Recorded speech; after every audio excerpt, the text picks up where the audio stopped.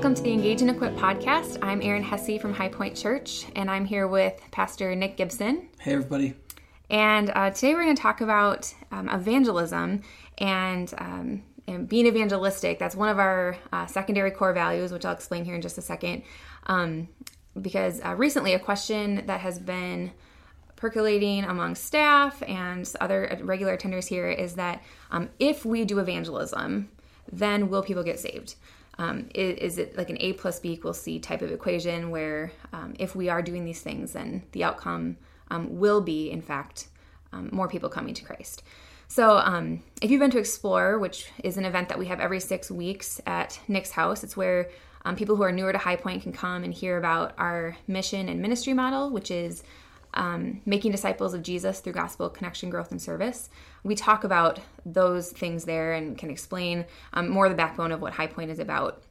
And it's also a place where we learn about the core values that we hold. And there's a lot of people, I think, who attend High Point who haven't attended Explored. And if you ask them, what are High Point's core values?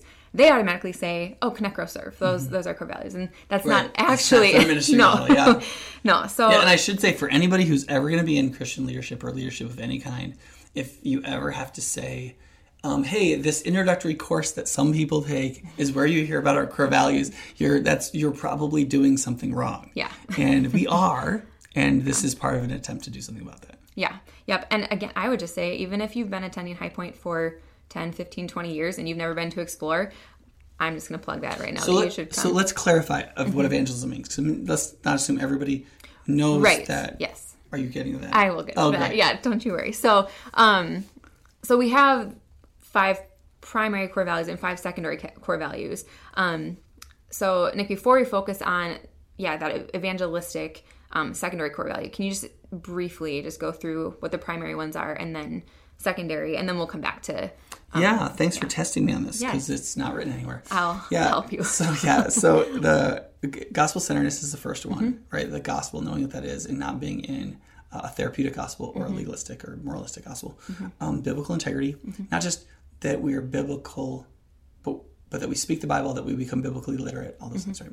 Third is community, that people are in right relationship with each other and with God. Third is sacrificial service, which is that though we do consume and we are blessed and ministered to by the church, that ultimately we are productive, we are contributors, and that contribution is sacrificial. We go without things we would have for ourselves so that other people can be blessed and helped and ministered to. And fifth is context or contextualization, that when I do ministry, I think of you. I think about you and where you are and what questions you have. And so we think about Madison and secular people and Madisonians and nominal Lutherans and whatever. And we think, these are the people we're talking to. What are the questions they're asking? So that we're not being what's called obscurantist, that what we say is obscure and it doesn't mean anything to them. And so we want to not be syncretistic, that is, take the culture and our faith and like squish them together so there's no difference. Or obscurantist, where nobody understands anything we're talking about in our culture, but somewhere that's contextualized, that we're speaking the gospel message, it's purity, but we're speaking in a way it can be heard in the receiving or receptive culture. And so those are our 5 primary core values, and the idea is that we are doing those every second. Okay. Every second. There's no second in which those 5 things aren't important. Okay. The secondary core values are the things that if you don't pay attention to these, if you let these lie, ultimately they will produce unintended consequences that will come back and bite you or create decline, right? Okay. And so they are evangelistic, leadership development, and multicultural, intergenerational, and international, right? And so the idea is that there is inertia against us sharing our faith. We live in a faith where it is just placidly assumed you should shut up about Jesus. So you could go to work and somebody could regale you for an hour and a half about their drinking and sexual exploits, right? And then if you're like, well, what I did this weekend was I went to church and I had a sermon where the pastor talked about this. Like, that would be considered totally out of bounds of polite conversation. And that's just assumed and understood, right? Yet, why? Why would that be, right? So in a culture like that, we have to recognize that, like, if we don't focus on being evangelistic, it's this thing that just cools. It's a fire that has to be stoked. It doesn't burn on its own. We have to fuel it with the gospel and fuel it with the Bible. and fuel it with a desire for community, that all people would be included in that community. Fuel it with the fact that we're supposed to sacrificially serve others, right? And what they need is the truth and the freedom of the gospel. And contextualization, where are you? What do you need? You need Jesus. You need a way you can hear it. Yep. And so all 5 of our primary core values, if we understand them theologically, what they mean in Christ, would say, gosh, we've got to be evangelistic. But that's a fire you have to feed. Or you'll just be like, I don't want to be humiliated. I don't want to feel stupid. I don't feel like that. I can't answer that question. I don't want to break this relationship. I don't want to not get promoted. I don't want to get fired. I don't want to whatever. Yeah. Yep. And I was going to say that the word evangelism or evangelistic evokes very different emotions for different people. And like what you described, I think is like most people experience that fear, that anxiety. Embarrassment. If if you're listening and you are part of High Point Church and you're thinking evangelistic is one of our secondary core values, like, I don't know what I'm supposed to do with that. So can I just like act really Christian and like preach the gospel and use words if necessary? Right. Yeah. Which of course Francis of Assisi never said. Right. This is one of my pet peeves. Right? Yes, I know. Yeah. So so recently in another staff meeting, this topic of evangelism came up, and it became very clear that even, I think it was a departmental meeting just among ministry staff, that even among the 10 people in that room, there were differing views and thoughts and feelings about evangelism and being evangelistic. And one of the debates that came out of that discussion revolved around the question, if we are doing the right thing, if a church is, apparently healthy in every way, and then if we are evangelizing, does that mean that we are going to produce, that there's going to be Christians produced from that? Right. So how would you answer? You weren't in that discussion. Right. So how would you have answered that? Right. So there's the theological question, like in the Bible, like what would the teaching be, right? And then there's also the personal question, which is, if I'm a Christian and I've been a Christian for X amount of time, let's say 3 years or more, and I haven't led anyone to Jesus, am I a bad Christian? Right? Because you can't get away from that emotional reality. You can have a little theological discussion as to whether or not this or that, right? But ultimately, everybody's feeling inside, because something like 95% of American Christians have never led anyone to Christ. Okay? That's just reality. 95. It's like 95. It's crazy. Okay. It's crazy. Okay? There's a few people leading tons of people to Jesus, and it's not enough, right? Because the church is declining in most sectors, right? And so the question is, am I a bad Christian? And the answer is, I don't know. I don't know. Right? So you have to make this not about you, right? You have to be like, okay, look, what if I am a bad Christian? Jesus died for my bad evangelism. Right? I am trusting the gospel, not my evangelistic ability to go to heaven. That's one of the things that separates us from Jehovah's Witnesses. Right? One of the reasons why they go around is that recruiting is part of them becoming 144,000 that get to be the real heaven, right? Yep. We don't believe that. We believe that Jesus died for our sins, our failures, our lack of proper production and productivity and performance, right? And so the question is not about you. The question is, what does the gospel do, and what should you be doing? And the answer is that as a Christian, you should be engaging in evangelism. And that is not the same thing as successfully leading people to Christ. Okay? Yeah. You are a fruitful and obedient Christian if the gospel comes out of you both physically and verbally. Okay? Both. Yeah. There is no Christian, properly biblical understanding that if you are Christian enough in your behavior, that you don't have to talk about Jesus ever. Right. That's just not part of it, right? Yeah. We all have a message, a good news to share, right? Right. Now, the question is, if you're faithful to do that, are people going to come to faith, right?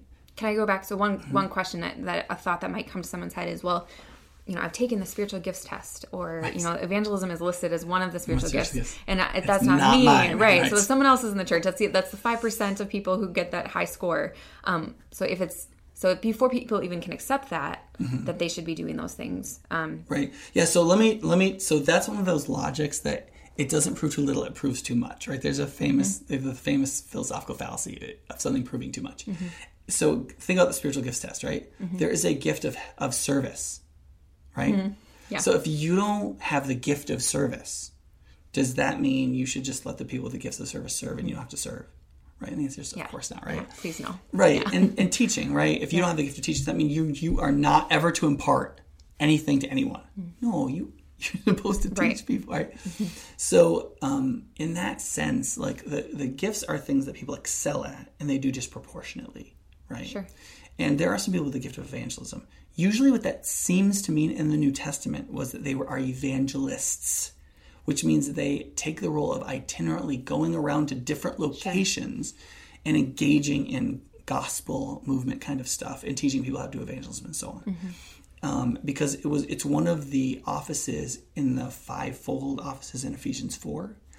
And those positions seem to have been itinerant positions in the church, especially when you read a slightly later document called the Apostolic Constitutions. There's sections that deal with if somebody shows up and they're a this, and all four of those are in there. Apostles, prophets, teachers, evangelists, people who work miracles, all those people are in there. And so they would go from place to place, church to church, right? And that's really what that's referring to in the Bible. We're all called to evangelize. And in fact, one of the greatest spreadings of the church in the book of Acts is in Acts 8 when Stephen gets killed, right? So Stephen gets stoned, and the church is spread out of Jerusalem. It's scattered.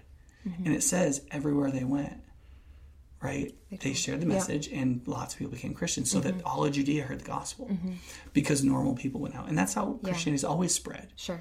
Is women and slaves and people and whatever. It's just they carried the gospel. I mean, the gospel spread like a Roman said the gospel spreads like a virus because it spreads through slaves, right? Yeah. So anyway, sorry. The point is that we all are still called to share the good news verbally. So let's take just a second and define what evangelism is. Okay. Yeah. So in order for you, so you'd be like, well, sometimes I share about my spiritual life with people, right? And that's good to do. That's good to do. But if you want to see, am I sharing the gospel? Like, am I being an evangelist? Am I doing the work of an evangelist? Here's how you know. Evangelism has happened when you have made an invitation to someone. When you have said something that encourages them or illuminates to them that a choice is to be made. Sure. Okay?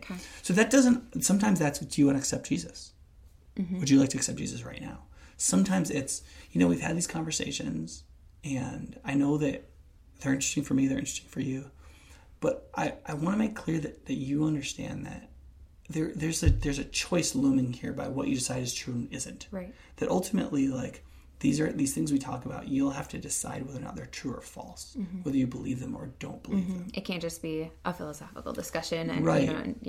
Because people talk about Jesus or thoughts or feelings or religion or whatever, and they'll just talk. And that's not the same thing as saying, if Jesus has called for your repentance and faith. He's called for you to believe in him and to become his disciple. And that's a choice, and you either have to choose to do it or you're implicitly choosing against it and rejecting him. And as long as you're alive, you can choose him. But I just want you to know there's this presumed. So you have to impress upon the other person that a choice at some point is to be made, right? Okay. And when that's happened, when you've shared the gospel message of Christ's death and resurrection for us, right? And that there's a choice to be made. That's when you have evangelized. Sure. Okay. Does that make sense? Yeah. So we have those defined, and you'll note that does not include the person accepting Jesus. Right. Yes. It's the sharing from one person to the other. Right. Yes. Okay. So if we're all on the same page and we understand what evangelism is, and we understand that as believers we are called to do it, like you said, not just in action but in our words as well. Getting back to that question, if we're doing those things, does that mean that people are going to come to Christ? Right. So can you be an incredibly effective evangelist and see nobody come to Jesus? Right. Right. Or maybe not effective, let's just say faithful. Or so your people are coming into your life, you're sharing the message of Jesus, you're doing it in a contextualized way with biblical integrity and gospel-centeredness, and you're recognizing that at some point you have to make them cognizant of a decision to be made, right? And even inviting them to make that decision, right? And yet they don't accept Jesus. Does that mean you're not doing it right? Right? Or does it mean they have heart, like, you haven't run into somebody who is elect to be saved at that moment, right? Because some people you'll share the gospel with, and they will later be saved. Right. There have been studies done on Christians, like how many times did you hear the gospel? And there's been lots of people, In fact, it seemed like it was the majority opinion that the average number was 6 times hearing the gospel from different people. Not the same, not you sharing the gospel 6 times, but them actually hearing it from 6 different people. And then some of the penny drops are like, oh. Because think about it, people's minds are so worldly that to even get into the frame is very difficult. Yeah. So in that sense, you will do successful evangelism and you will see nothing, right? But if that just constantly happens, are you doing something wrong? And there's 2 answers to that question that I think were helpful to the staff when we discussed this. And the first is the Bible has examples of people who are profoundly faithful evangelists, who are put forward to us as great models, who were utterly unsuccessful. Okay? It's completely unsuccessful. Especially the prophets before the exile. Right? So God sent a number of prophets to Israel before the exile who were like, yeah, you can't do this. Like, in fact, Elijah said he was a failure, right? And God said, actually, there's 8,000 people who have not bowed their knees to Baal. But he didn't say, thanks to you. He's just like, well, there's still people that aren't worshipers of Baal. But Elijah was, in that sense, in terms of an evangelist and leading the hearts of Israelites to God, to Yahweh, he was not much of a success. Right? And, but the biggest biblical example of this is Jeremiah, right? God actually tells him at one point not to pray for them, because they're not going to be saved. But God has feels an obligation, and therefore he has one if he feels one, he must have one, right? To continue to preach righteousness, even in the process of the very ends of self-condemnation and hardening. And so, and I think that's part of his demonstration of his own righteousness and his own love, even if the result is the end of human condemnation. And so Jeremiah is incredibly faithful. He preaches for years and years. He does all kinds of things to bless. And ultimately, his words are written down. And later on, future generations hear from him. And in the history of the world, he's led people to Christ through the writing. But he could not have been more of a failure as a pre-exilic prophet. Sure. So in that sense, the answer could be no. The answer could totally be no. You could be doing everything right, and you could just be intentionally sent by God as a witness, but you're just, as 2 Corinthians says, the stench of death, not the fragrance of life. Right? Paul said in 2 Corinthians, the gospel is a fragrance to everybody. It's always a fragrance to those who are being condemned. In that case, he means in the process of coming to condemnation. It's the stench of death. But those who are being saved, that is coming into salvation, believing in Jesus and then coming to Christ as his disciples, it's the fragrance of life. And so in that sense, what Paul is saying is like, you share the gospel, and what they are and what God is choosing to do in with them determines how they hear it and what happens with it. Sure. So Jeremiah is an example of how you can feel good about being an evangelistic failure, right? Or being faithful but not having any fruit to show, right? And in that case, I'd want to encourage people, keep sharing the gospel, because you may not be a Jeremiah. You may be somebody who had to share the gospel 150 times to find one convert, which is pretty common of missionaries in Muslim countries, that they'll have to share the gospel with 200, 300, 400, 500 people before somebody comes to faith.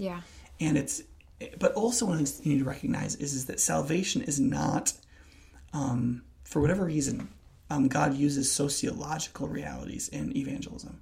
So there are times when things happen culturally, and then lots of people come in, but they've been prepped. Sure. People who share the gospel with them, they kind of know it, and then something happens, and massively people go, oh, and a lot of people believe. And so don't despair. I mean, this happened in the Great Awakening, the Second Great Awakening, a number of revivals in history where Christians were faithfully living their faith, faithfully sharing the gospel, faithfully speaking prophetically in their culture, and then something happened. So in America, World War II happened. Right? So the progressive age was largely in charge. We don't need God anymore. We can have big governments, and we can create systems that do everything and make life better, and everything's going to be awesome. And there arose liberal theology where we are evolving into more of what the Jesus spirit would want us, right? And then World War I happened. And then World War II. And then the Great Depression happened. And then World War II happened. And our progressivist dream just went to mist for 30 or 40 years. And in that time, you had the baby boomers, but you also had the largest turning back to church attendance and life in God. And that was the era of the Billy Graham Crusades. And millions of Americans accepted Christ and were born again. Okay. Now, whether or not they were all Christians or whatever, who knows? But there was a huge harvest in America. And to the point where in the late 70s, Newsweek magazine could call one of the 70s years the year of the evangelical. Well, why did that happen? Is it just out of nowhere? No. What happened is God's providence and the actions in the world he utilized to bring about revival, just like he did in the Bible, just like he always has done, right? Yep. And so, so here's the opposite side. The opposite side of the coin is sometimes people will say, well, in healthy families, babies are born, right? And on one level, that's true. On another level, that could be proving something with a metaphor, which isn't right. Right? That's a fallacy. Right. So the question is, what does the Bible teach? And the critical passage here, in my view, is in John 4, where Jesus runs into the woman at the well, right? She's had 5 husbands. She's not exactly a model Jewish person. Right. She's sort of nominal. She has weird Samaritan religious beliefs. They're kind of Jewish and kind of not Jewish. And he leads her basically to faith. Right, to worshiping God in spirit and in truth. And the disciples come back and they say, hey, we have food. He's like, I have food that you know nothing about, meaning the food of spiritual work, the feeding the soul, right? And he says, actually, look out the fields.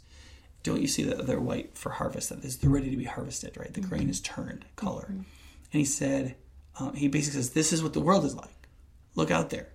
The harvest is plentiful, but the workers are few. So that's a direct teaching of Jesus. And John has included this, not just so that we understand how the disciples saw that moment, or just one teaching, but Jesus was saying something about spiritual reality as it is for the worshipers of spirit and in truth. And what he's saying is, if you look out in the world, it feels like there's no harvest. You're going to feel like there's no harvest. But if you will lift your eyes and if you will see the mass of humanity for what it really is a harvest field white for harvest. And it has actually always been the lack of the faith of God's people that have limited the harvest, always. Yeah. And so no matter how personally you want to feel like you're a faithful believer, you should always accept the general truth that the reason that the harvest waits is not that there is nothing to be picked, but that there are not workers to go out and pick it of us, the Christians. Right. And so you've got to start with that idea. Now, you might be in a cultural moment where you're going to be more of a Jeremiah. You may work in a sector of the economy, or you might be in a particular family that feels more like Israel about to go into exile. Okay? And I think that that's true. I think if you work in certain political offices, if you work in certain newsrooms, there are places that are or like certain university departments. If you're working in a literature department at a research university, the level of secularity is like 99%. Right? It's just every assumption is secular, every idea is secular. Almost everybody's an atheist. It's very different than the plumbing business on 14th Street, where guys like the Packers and they drink Miller Lite, and they're just not the same thing, right? So some people are going to be called to different places. So some people are like, I led 14 people of faith last year, but they might be coming from a place where the fields white for harvest, and they went out and picked it. So yes, sometimes you're going to be a Jeremiah because of the culture or because of the place that you're called to. But you've got to move. So that sometimes can comfort you that faithfulness doesn't mean you're going to get fruit. You can share your faith and they don't believe. You've given an invitation. They don't accept it. But you're being faithful. In that sense, the narrative of Jeremiah should encourage you, even if you're not leading by faith. Yet, one of the things that should clarify and make you vigilant is that what Jesus said, the real reason people weren't getting saved was that the workers were not going out into the field and picking the harvest. So that's on a personal level, whether or not you see the fruit of your labor. Is that also true for the church as a whole, which is supposed to be, a picture of the body of Christ, where holistically, I might not see somebody come to Christ, but someone like Mike Beresford, who evangelizes, everywhere, all the time. And that's, that is something that he is strong in. And he sees people come to Christ more in a year than I have in my lifetime. Is there something to be said that when it is a body of believers together, that there is like an A + B = C type outcome? Yeah, so I would say those 2 points still apply to the church at large. Okay. So, for example, every once in a while, a church is going to find itself in a culture that is, pre-exile. Like it's just really at a place where it wants nothing to do with God, and it's really going to take a lot of pain before it reopens its heart, right? In maybe a generation. Yeah. And sometimes the church will find itself in that. I think, though, the danger is to prematurely assume you're in that. Right. And to not be vigilant. Right. And to say, oh, we're just in this culture that doesn't want to hear. Well, the question is still, okay, but like Jeremiah, are you faithfully day in and day out sharing? Right. Are you still speaking? Because he prophesied to those people. He said, hey, this is what's going on. And he was both negative and positive, right? Jeremiah 29 is like almost everybody's favorite passage in the whole Bible, right? And it's a long book, and he hung in there, and he was faithful. And so if you, but the thing is that pessimism in sharing the gospel can be a self-fulfilling prophecy. Yeah. And the prophecy that it usually fulfills is you don't do that final step of making an invitation. If you believe you're in a Jeremiah culture and you're a Jeremiah and nobody's going to come to faith, everybody's self-condemned, you're just being faithful with confirming their condemnation by sharing God's love and care and truth, then you won't really go, would you like to believe? Because you just don't really believe anyone's going to be saved. You have to believe that the supernatural work of the Holy Spirit could save anybody at any time. Yeah. And you've got to offer it. So in that sense, Aaron, it doesn't matter. We would do the same thing if we believed God, no matter what. Right. Because what Jeremiah does and what Jesus says we have to do is we have to go out into the fields and take in the harvest. And taking the harvest means sharing the gospel. But I also think that if we were to sit down as a church and say, okay, so High Point has an attendance of like 600 people, adults on a Sunday morning. So a lot of people come to church once or twice a month. So let's say that's 850 people, adults total that believe in Jesus and everything, right? Is it really reasonable to think that 850 people are going out into the world, all their circles of influence, faithfully sharing the gospel in the Madison culture and producing 0 people coming to Jesus, right? As a pastor, being primed by John chapter 4 and what Jesus says there, I just find it completely unbelievable. Yeah. Now, does that mean every individual is going to lead somebody to Christ this year? No, that's not what I think. Right. Nor does it mean that no one is sharing their faith. Right. It doesn't mean nobody's sharing their faith. What it probably does mean, though, is that a lot of people aren't sharing their faith. A lot of people just don't know how to share their faith. A lot of people don't know how to build a relationship that will help encourage somebody to a place where they can come to faith. A lot of people just are too busy to really stop, and do stuff. Like I've got 4 or 5 new neighbors. And to stop our lives, to invite them over for dinner so that we can even have a relationship, it's just like, it's cataclysmic, right? But we had some of our new neighbors over that are just really, they're just irreligious folks. And they came over and they brought their like vodka and like, and some food and some desserts. And we had a really great time with them. And like 4 times the guy said, man, I didn't know we were going to like you this much. Right? And they both came over separately the day after. We had such a great time with you guys. Yeah. And it was fun to be with them. But at the same time, look, that's just part of them, because they know I'm a pastor. They already know that. Right. And like any Christian, they're terrified to become a Christian because they don't want to become a bigot and a closed-minded idiot, because that's what they think that means. And so they've got to have this experience where they go, you know what? If we were like the Gibsons, that wouldn't be bad. Right. We'd still be us. We'd still believe, but we'd be different in certain ways, right? And then they can be open to the gospel. Sure. Yeah. So I think as a church, what you and I have to say as leaders is we have to say, how can we help people be more effective? Because pure personal effectiveness is a thing. Yeah. Yep. Right? But at the same time, we want to be able to say to people, listen, you might be sharing the gospel really beautifully and nobody's coming to faith. And you're in good company with Jeremiah and, Jesus didn't have a whole lot of converts. Right. But there were a lot that came after him. Yeah. So I think we want everybody to walk away with 2 ideas in relation to evangelism. The first is you can faithfully share the gospel and see 0 fruit. And the test as to whether or not you're being faithful is not how many people accept the gospel, but whether or not you're being faithful to share the whole gospel, which includes inviting people to come to God. Right? Yep. So if you want to test of whether or not you're evangelistically faithful, it's not how many converts. It's, are you sharing the gospel? And are you alerting the people you share the gospel to that there's a decision to be made? Some sort of choice. Mm-hmm. Yeah. And then secondly, Jesus did say that the fields are white for harvest. And that the lack is people going into the harvest fields and doing the work of evangelism. And that has to be our starting point. Because, as we say in our secondary core value, right? Secondary core values, it's a fire that has to be fueled. Otherwise you just stop doing it. Yeah. And so if you believe first that the fields are white for harvest, and that our hearts are moving away from being embarrassed by people, right? People telling us you can't do this, you don't have the authority to do this, you're stupid, we don't even want to be like you because you're just a bigot anyway, probably because you're a Christian, and so on. You have to overcome that. Nobody likes to be humiliated, and nobody likes to be shut up, and nobody likes to be rejected. And evangelism is basically an experience in constant rejection, right? Yeah. And so nobody likes that, but it's enormously character developing, right? If you can stand in there and speak truthfully and lovingly, not belligerently, and yet faithfully, that actually forms your character in a lot of other ways. It builds your practical confidence in Christ, and it will help you obey Jesus in lots of other ways too. And so what God will do in you, if you just faithfully share the gospel, is more than just make the gospel known. Right. And so we all have to start with those two things. I can be faithful and see nothing happen, but I'm going to share the gospel all the way through. And two, Jesus said the fields are white for harvest. He's going to be with us. He wants people to come to him. He doesn't want any to perish, but wants all to come to eternal life, right?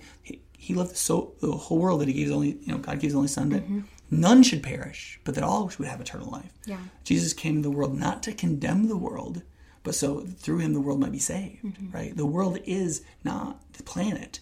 World in John's writings is the whole earthly, worldly status that stands opposed to God, right? Jesus came and died for his enemies, the people that want nothing to do with Jesus.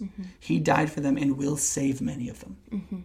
And so bearing that conviction of God's election, God's sacrifice, God's calling, his powerful calling of human souls, and his recognition of that we're going after depraved people. He knows that. Yeah. And his willingness to be favorable to and save those who we wouldn't like at all because of what they've done. Knowing that can give us the idea that, the field is white for harvest. And so as a church, when we look at our church, and you look at 850 adults, as a leader, if I don't see, 15 to 50 people getting baptized a couple times a year, I just feel like we're probably not going out into the harvest field, or we don't know how to cut the grain, or something's wrong. And it doesn't mean I need to humiliate the church, right? But we need to be like, hey, do I need to stoke your fire? Right. Do I need to help you be more effective and give you some kind of ministry skills? What do we need to do? Because Jesus said the fields are white for harvest. Let's cut some grain. Yeah. Yeah. Yeah. And I think, if you're listening and if we were to ask you that question, what is it that you think that you personally need in order to either evangelize well or to want to at all? Having this podcast and talking about it, offering the growth class, Empowered Evangelicals, like we've had, these are the things that we want to try to fuel you, and so that you can understand what it does take to move forward in evangelizing and having an evangelistic posture. Yeah. So let's leave with 3 applications, right? One is, if you really just don't think you can talk about Jesus yet, start engaging in what's called pre-evangelism. Just don't fulfill their stereotypes about Christians. Just do whatever you can not to fulfill their... If you got to get a tattoo on your forehead, not really, but you know what I mean? There are a lot of things I will do just intentionally not to fulfill people's bigoted stereotypes about Christians, but intentionally. You can intentionally live in that direction. The second is, if you're not sharing the gospel with people, try to find a relatively benign way to just talk about some part of the gospel, or say, where would it be natural for me to bring up something about the gospel, for some people it's talking about church. I was talking with Femi Sequoia. I always get his name wrong. And he was saying at church, one of the ways people hear about the gospel through him is they'll talk about going out drinking, and then he'll talk about what he did at church that weekend. Yeah. And they can't be like, well, you can't say what you did this weekend, right? But he'll say, I went to church and we did these things, and here's one of the things we talked about, right? And he doesn't up a lot on them, just a little bit. And because what he wants to do is he wants to advertise, look, if you want to talk about these things, I'll talk with you about them. Because part of it is just creating, because part of what Satan has done is he's created a culture in which everybody's in a bubble and you can't talk to anybody. Yeah. Right? And so creating a space in which people know they can come to you, what they say will be held in confidence, and you're not going to take offense at anything they say. Isn't necessary. So you can say, is there a way I can share a little bit of the gospel if I'm not sharing the whole gospel? Is there a way that I can talk about the gospel if I've only shared bits? Can I get to like do I need to explain it more clearly in a shorter period of time? So maybe practice your 30-second, here's how you share the gospel. Imagine a situation, literally imagine the people standing there, a place in your office, an exact situation, and then share the gospel in 20 seconds or 30 seconds or 2 minutes. And just practice what you're going to say, because most people aren't good speakers, right? And then thirdly, if you shared the gospel with somebody, have you actually invited them to a decision or alerted them to the decision? Have you done that last step? Yeah. Because if you haven't, how do you know? Yeah. Don't disbelieve for them, right? And so that would be do pre-evangelism if you're nowhere, right? Try to take one more step forward wherever you are. If you haven't gotten to the point of invitation, come to some kind of invitation. And it doesn't, when people hear invitation, they think that means, do you want to accept Jesus right now? But it can mean anything where you are alerting someone and inviting someone into the fact that there's a decision to be made, right? Billy Graham's magazine was called Decision Magazine, right? And then, and then lastly, sometimes there's ways you can team up with people. If you can't lead somebody to faith, can you invite them to an environment? Yeah. And for some, I know people that have led people to faith. They didn't actually share the gospel with them, but they were bold enough to invite them to an environment in which they heard the gospel. Yeah. I can think of one lady whose kids are grown and she's been coming to High Point Church. She accepted Jesus and she just tried to live like a good wife. And then she just asked her husband to come to some things. And he's been coming off and on, and he's coming a little bit more. And last time I was at their house, he said, well, let's pray at the beginning of the meal. And he prayed. And I still don't know where he's at. Right. But I know he's not where he was. Yeah. Yeah, and I'm trying to get better and better about making sure I'm preaching the gospel in every sermon, every Sunday. Yep. Because we want every week to be a place where a mature Christian can come and hear something helpful, but that also everybody comes, hears the dynamic of the gospel, and is invited to believe it. So that if you struggle with evangelism, you always have at least one environment that you can invite people to. Yeah. Awesome. Thanks, Nick. So if you have questions about this podcast or other podcasts going forward, you can always email me at ehesse, EHESSE at highpointchurch.org, and just in the subject line put Engage and Equip Podcast, and we'd love to hear your feedback or other questions that you would maybe want to have discussed or clarifying questions from podcasts that we've done in the past. So again, thanks for listening and have a great day. Bye, everybody.